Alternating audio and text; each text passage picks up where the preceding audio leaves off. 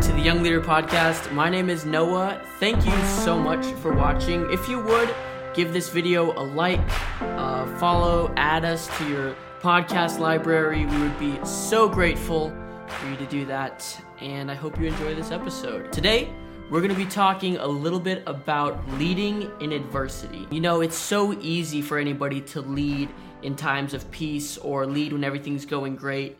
But the real test of a leader is how they perform under the gun, under pressure. When the heat is on and all eyes are on them, how do they react and how do they lead and obtain the best results possible? It's funny. I heard somebody talk about leading without adversity, and they said it's kind of like leading or being a server at like a Golden Corral. Like, there's really no point. You're just kind of making sure, like, all right, everything's going good. Yeah. You need a plate? All right, sweet. But when it comes to leading in adversity, you never know what's going to happen. And such an amazing example in the modern world of a man who leads in adversity can be seen with Ukrainian President Vladimir Zelensky. And the way that he leads this country and he communicates. He's communicating to the Ukrainian people, to Russia, to everybody in the West, and he's communicating with poise, confidence. He's showing unmatched bravery as he leads from the front and really shows the world that Ukraine, they will not back down from a fight. And it's so cool. Even in the Bible, we see amazing leaders who led in adversity. We see Joseph, who lived his whole life in adversity, all for one moment to save an entire nation and really the world or the surrounding nations who were also under famine. We see Noah, the guy I was named after, actually. He built an ark when he hadn't even seen rain. When everybody called him crazy, he persisted even in the adversity and saved his family, saved the human race. We look at Esther, who she was in a position of power and a position of authority, but yet her life was on the line. And she stood up in the face of adversity and decided to take a stand and save her people. Everywhere we look, we see a leader who beat the odds, who really fought against the adversity, who swam up against the current and ended up being successful because they didn't quit and they had the right tools to get them to where they wanted to go. So I want to talk about 3 lessons that I've learned from great leaders in how to lead effectively through adversity. And the first one is steady the ship.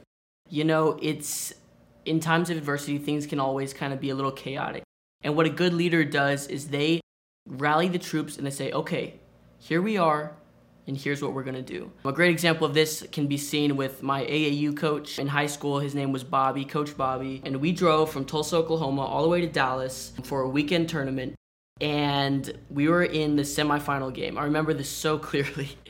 And he said we were down 20 in the second quarter, and we were kind of starting to check out, and he could tell that. And so he called a timeout. He kind of looked at us, and he didn't really say anything. He was like, all right, this is what we're going to do.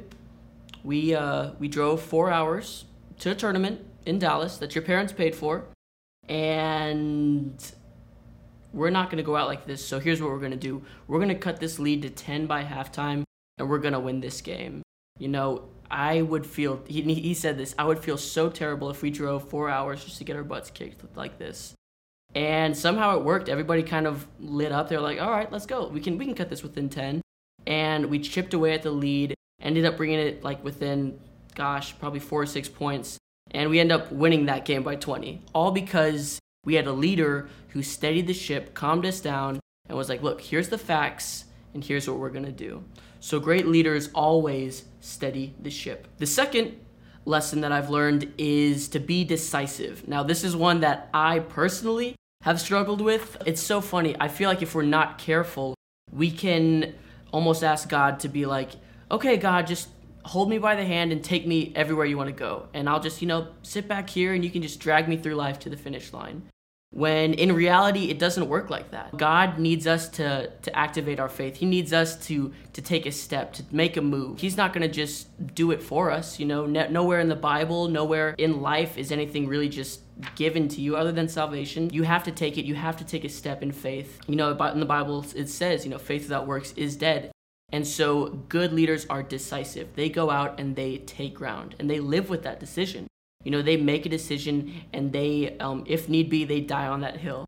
I had a professor in an upper level class, and he would always tell us, I would rather you die on a hill than try to weasel your way out of it and be right. And I thought that was so interesting. All the time, whenever he would say that, he would just tell us, die on the hill. Die on that hill. Shout out to Professor Bussey at Oklahoma Wesleyan University.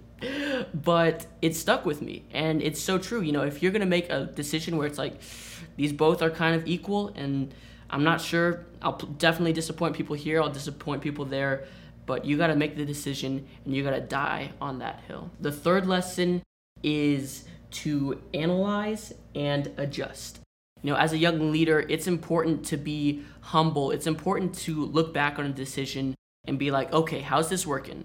What are KPIs, our key performance indicators? How are we working in this area? How is the campaign running? Having the humility to be like, okay, that didn't work. Let me try this way. Let me insert a new method to get to this result and see if that works. And it's interesting. A great leader is never afraid to admit if they're wrong. One of the best examples of this I've experienced was in a meeting with David Green. He brought all his managers together at Hobby Lobby, and he basically told them all, he was alone on the stage facing hundreds of people, and he was like, I have been failing you personally. I've not been running the system to the best of my ability, and so we're going to do things different. And right there, he made changes that would affect, thousands of employees. And it ended up being an amazing decision. It boosted the company forward.